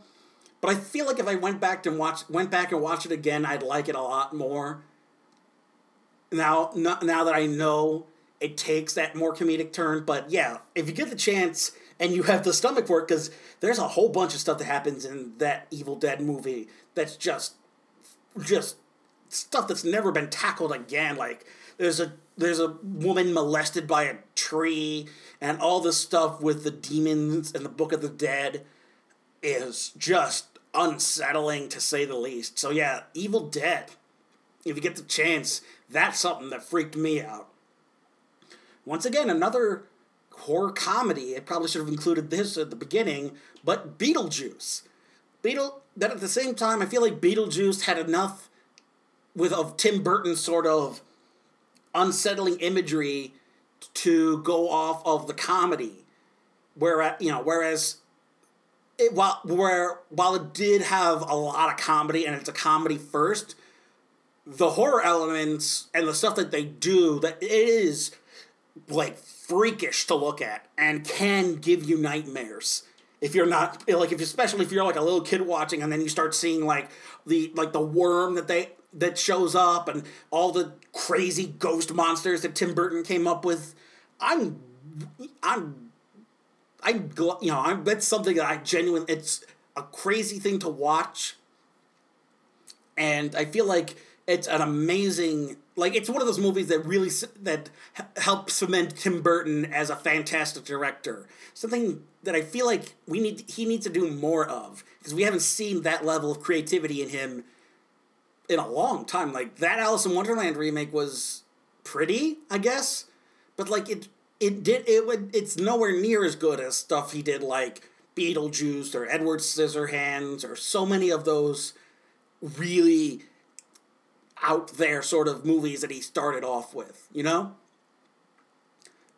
Another movie that's not scary, but a horror movie that I thoroughly enjoyed, Hellboy. The Hellboy movies, I love Ron Perlman as Hellboy, and I really dig what Guillermo del Toro does. Guillermo del Toro just is a phenomenal director, and he's much better at visuals than at storytelling, I'll admit.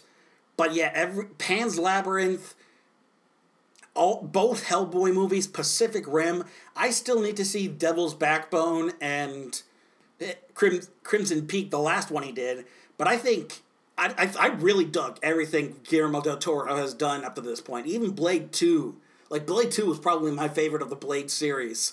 And yeah, if you're a fan of like sort of odd super, like if you loved Deadpool, I think you'll love Hellboy, because it's that perfect sort of weird superhero that you could eat. That if you're a fan of that sort of like it's got the occult. The bad guys are the old gods from Cthulhu mythology.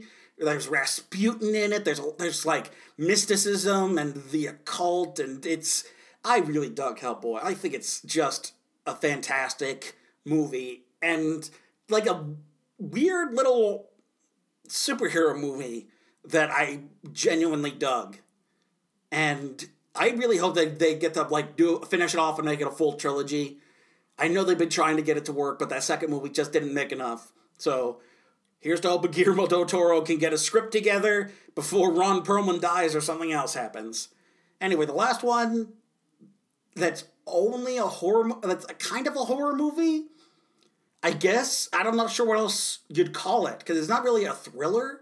It might be a thriller. It's The Ghost in the Darkness, starring Val Kilmer and Michael Douglas as two hunters tasked with killing the lions of killing the lions of Tsavo.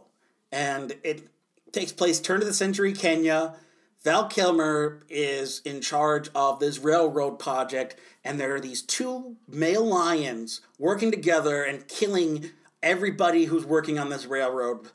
And so Val Kilmer is tasked with helping stop the lions, and they bring in Michael Douglas, who is an American hunter who is paid to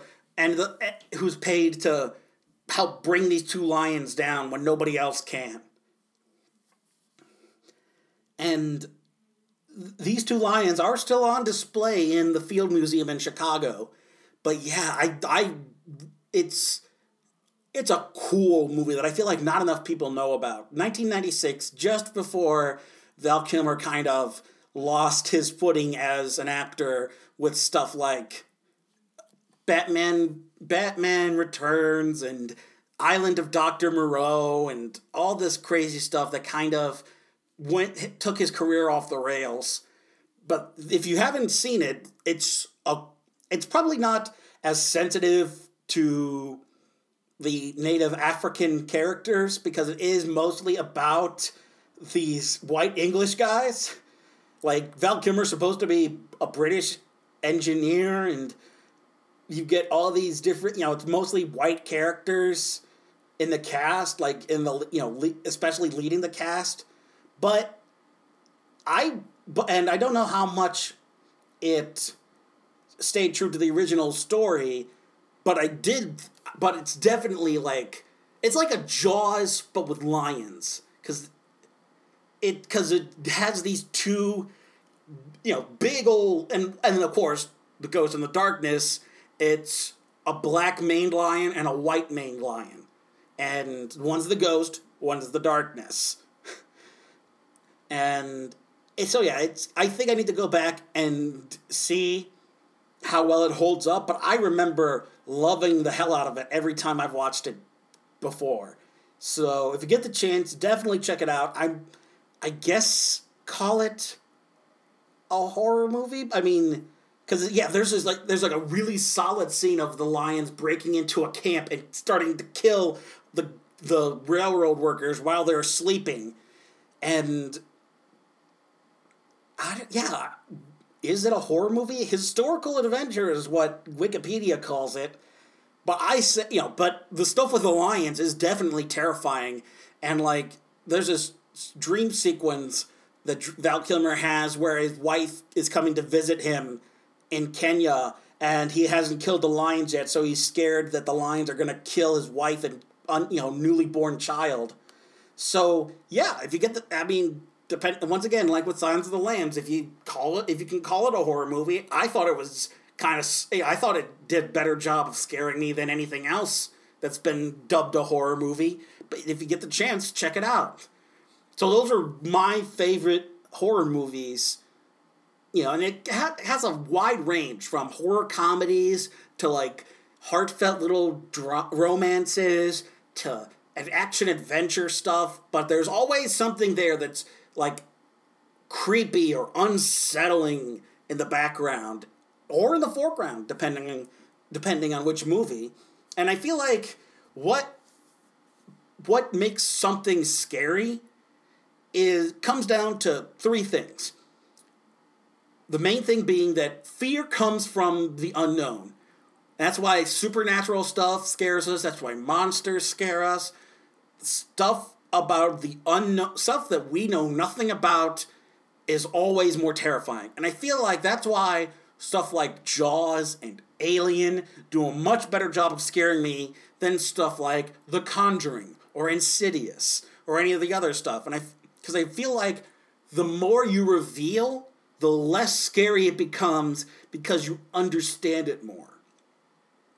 And I feel like there's a way to make something scary and and still be able to break it down into its components. That, like with Jaws and Psycho and so many of those other classic horror movies are able to be scary, but you can also, but you also got other things going for them. The next thing, one of those things being good storytelling. And I feel like that's something that's missing from so many horror movies. Because I feel like they rely so much on those tropes of startling the audience and relying on just generic paranormal, supernatural monsters and CGI effects and, having if nothing else, always having gore thrown in. And I feel like stuff like The Human Centipede and a lot of Eli Roth stuff throws in gore when they have nothing else to offer. But I feel like really great horror movies come from storytelling. Like with Eraserhead, it had a guy who had to deal with raising a child that is a monstrosity. Or like with Krampus, it's a family kind of butting heads until they realize there's a monster after them. Or like with Jaws, there's all the character stuff between Roy Scheider and the mayor of the town wanting to keep it open, that whole trope of, we got to keep things open, it's good for business. That kind of started with Jaws. And I feel like the writing for that first Jaws movie was well crafted, and it set it apart from everything that's really come after it, because nobody cares about the character. Like with Jaws in 3D or Jaws: The Revenge, especially, like none of the storytelling really worked. It was more like whatever it takes to have more shark, and I feel like with good storytelling, it comes down to three main things. Having compelling and realistic characters is number one. You have to have characters that people can not only identify with, but believe exist. Like, you have to believe that a girl like Carrie could exist. Or you have to believe that a guy like Hannibal Lecter could exist, and you can envelop yourself in that person's life, and you want to learn more about that character and what drives. You have to know what drives him. And that leads to the second point. All main stories, I got this in English classes going all the way back to high school, comes down to man versus three things. Man versus man, he's fighting other people, some other person. Man versus nature, so he's fighting the elements. Or man versus self, so he's fighting his own inner demons. And I feel like if you take that and look at The Exorcist, you've got two of those things. Man versus self with the priests, and then man versus nature in the sense of they're fighting a demonic element, something outside of their control that isn't human. So you've got, and if you take that and look to Krampus, say, you've got man versus man, so you've got all three. Man versus man, the family butting heads with each other. You've got man versus self, with the kids, with everybody dealing with their own personal issues while all this is going on. And you've got man versus nature in the sense that they're fighting something outside of themselves, a supernatural monster. And I feel like you can add that to like stuff that doesn't work for me too. So you've got man versus nature in the form of, in The Conjuring, the Warrens versus whatever demonic creature. But I feel like the man versus man and man versus self stuff isn't as compelling because there isn't much conflict going on. The second one added skeptics to add more conflict, which was good, and I think helped the movie. But for the most part, those movies, like, it's too perfect. Like, the characters don't really have anything else to deal with except for the fact that, like, the psychic wife has visions of, the demon nun.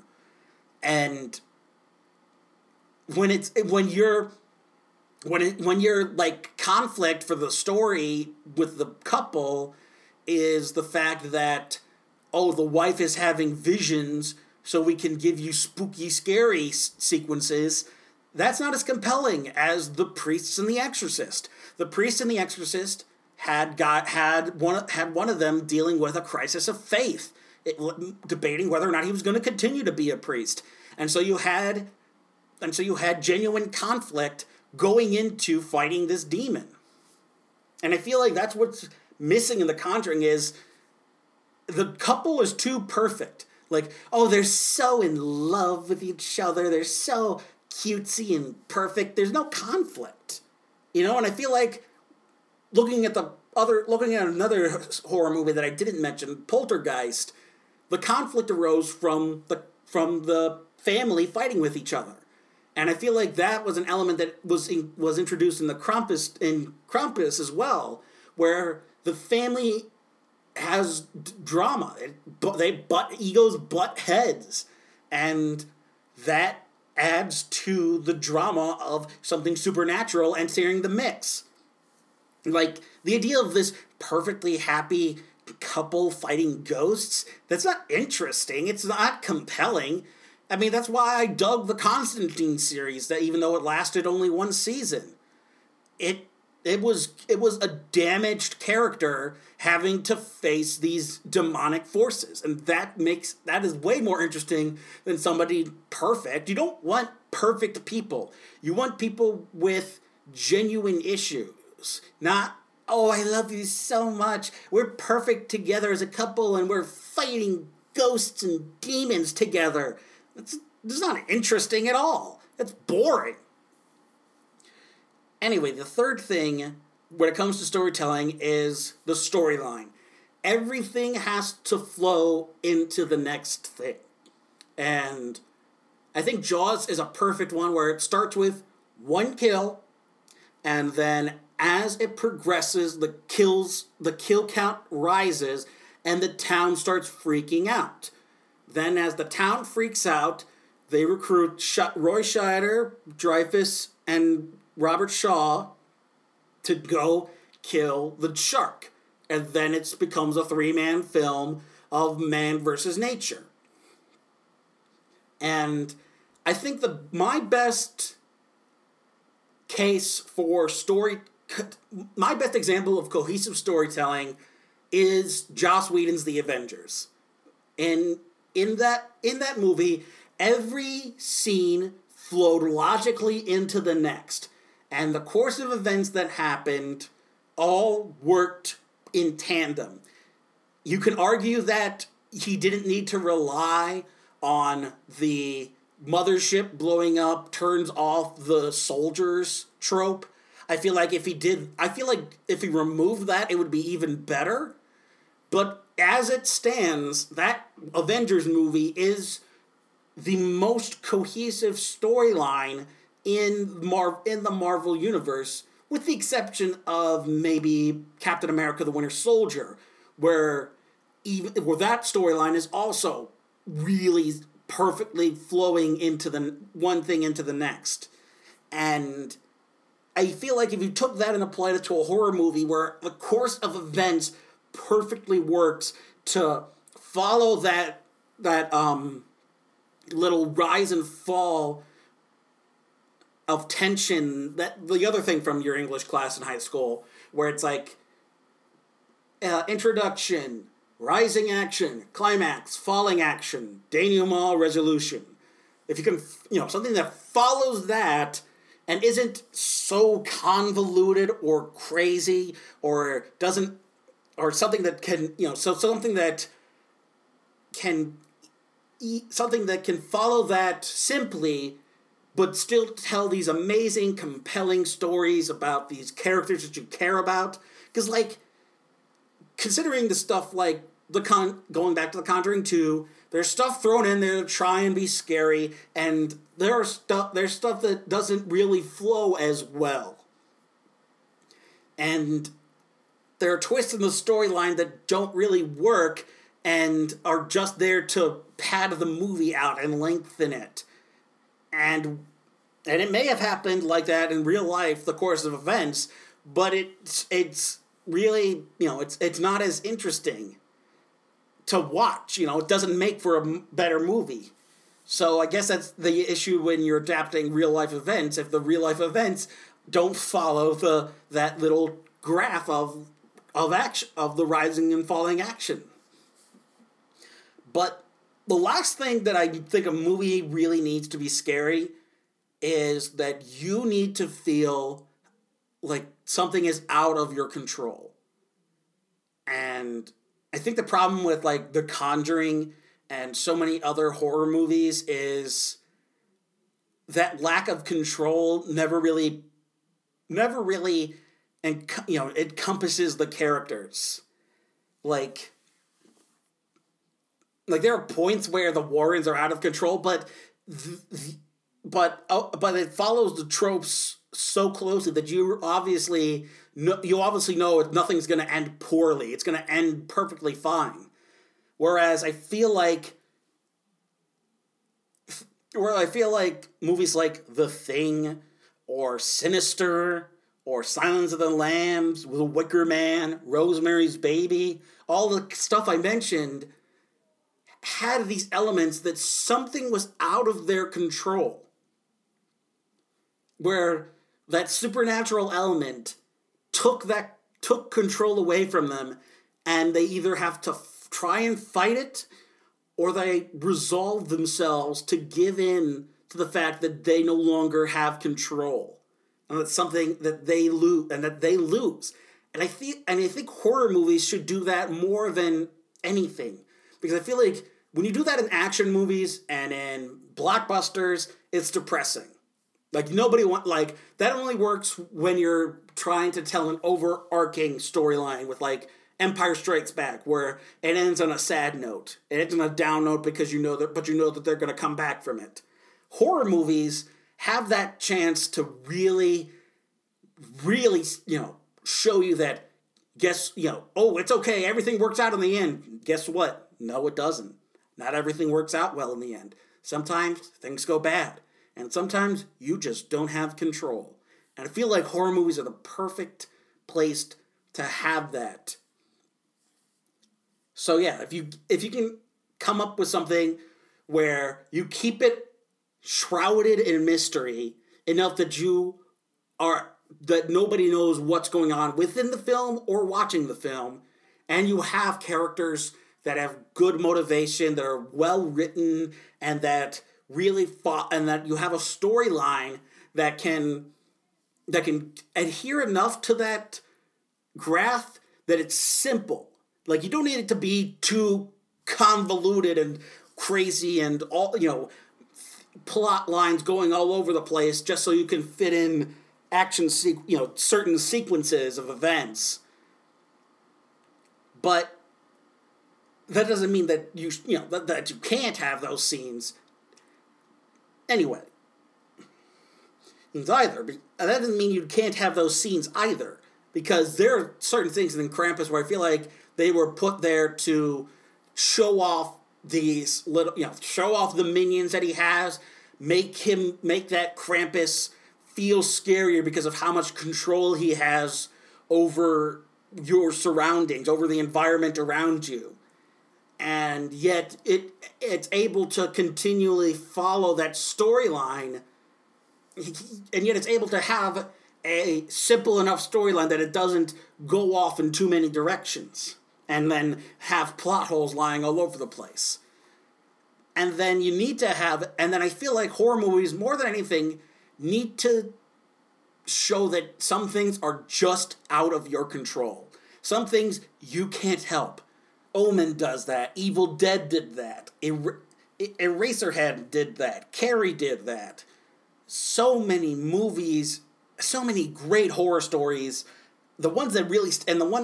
So many great horror stories that really stick out to me have that sensation of you don't have control. You have to relinquish control to something much bigger than yourself. And I feel like a great horror movie can do all those things, and that is way scarier, to me at least, than having something appear on camera that wasn't there before, or use the music to make you feel scared when nothing scary is actually happening. Anyway, that about does it for this week. So that means it's time for the plugs. If you're listening to Popcorn Junkie, you are most likely listening to us on SoundCloud. The home of Popcorn Junkie is SoundCloud. So if you want to keep up to date with the podcast, all you have to do is follow the podcast at soundcloud.com/popcorn-junkie. Or if you want to subscribe to us on iTunes, you can do just that. I haven't heard anything from iTunes just yet, but if you want, you can always leave a 5-star rating and review for the podcast on iTunes. Nothing quite yet, but you can always leave that rating and review for Popcorn Junkie, and if you do, that helps me rise up the rankings of the iTunes Store charts, and you can help me gain more followers by doing so. Or if you want to help out the podcast financially, you can always leave a monthly donation on patreon.com. Just look for patreon.com/popcornjunkie, and you can leave me any amount of a monthly donation to help this podcast grow. Right now, the first goal is to have a secondary podcast called Make a Better Movie, where I take movies that I think didn't work out, things like Now You See Me, things like The Conjuring, as well as things like Fantastic Four, Age of Ultron, the Nightmare on Elm Street series, the Friday the 13th series, Seventh Son, The Last Witch Hunter, any of these sorts of movies that didn't quite work, I'd take a better look at and see if I could fix it with a producing, directing, writing eye looking at it again.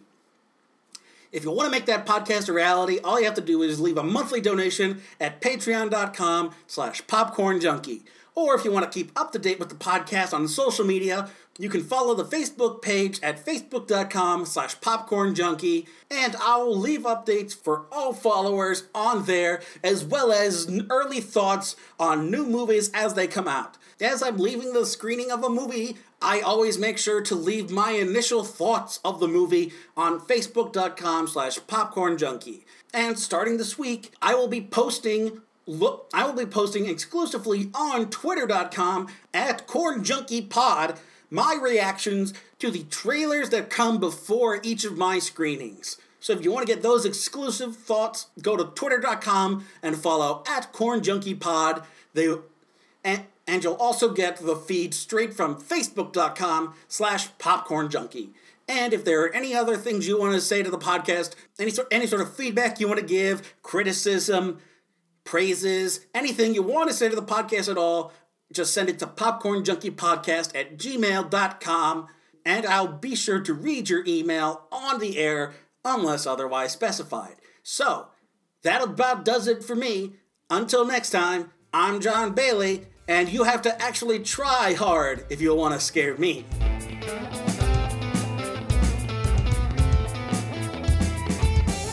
The theme for Popcorn Junkie is Funky Popcorn by the M. Look up Funky Popcorn by the M on SoundCloud.com for more of his music. Artwork for Popcorn Junkie provided by Nafyo, Nafyo. Look up nafyo.deviantart.com for more of his art.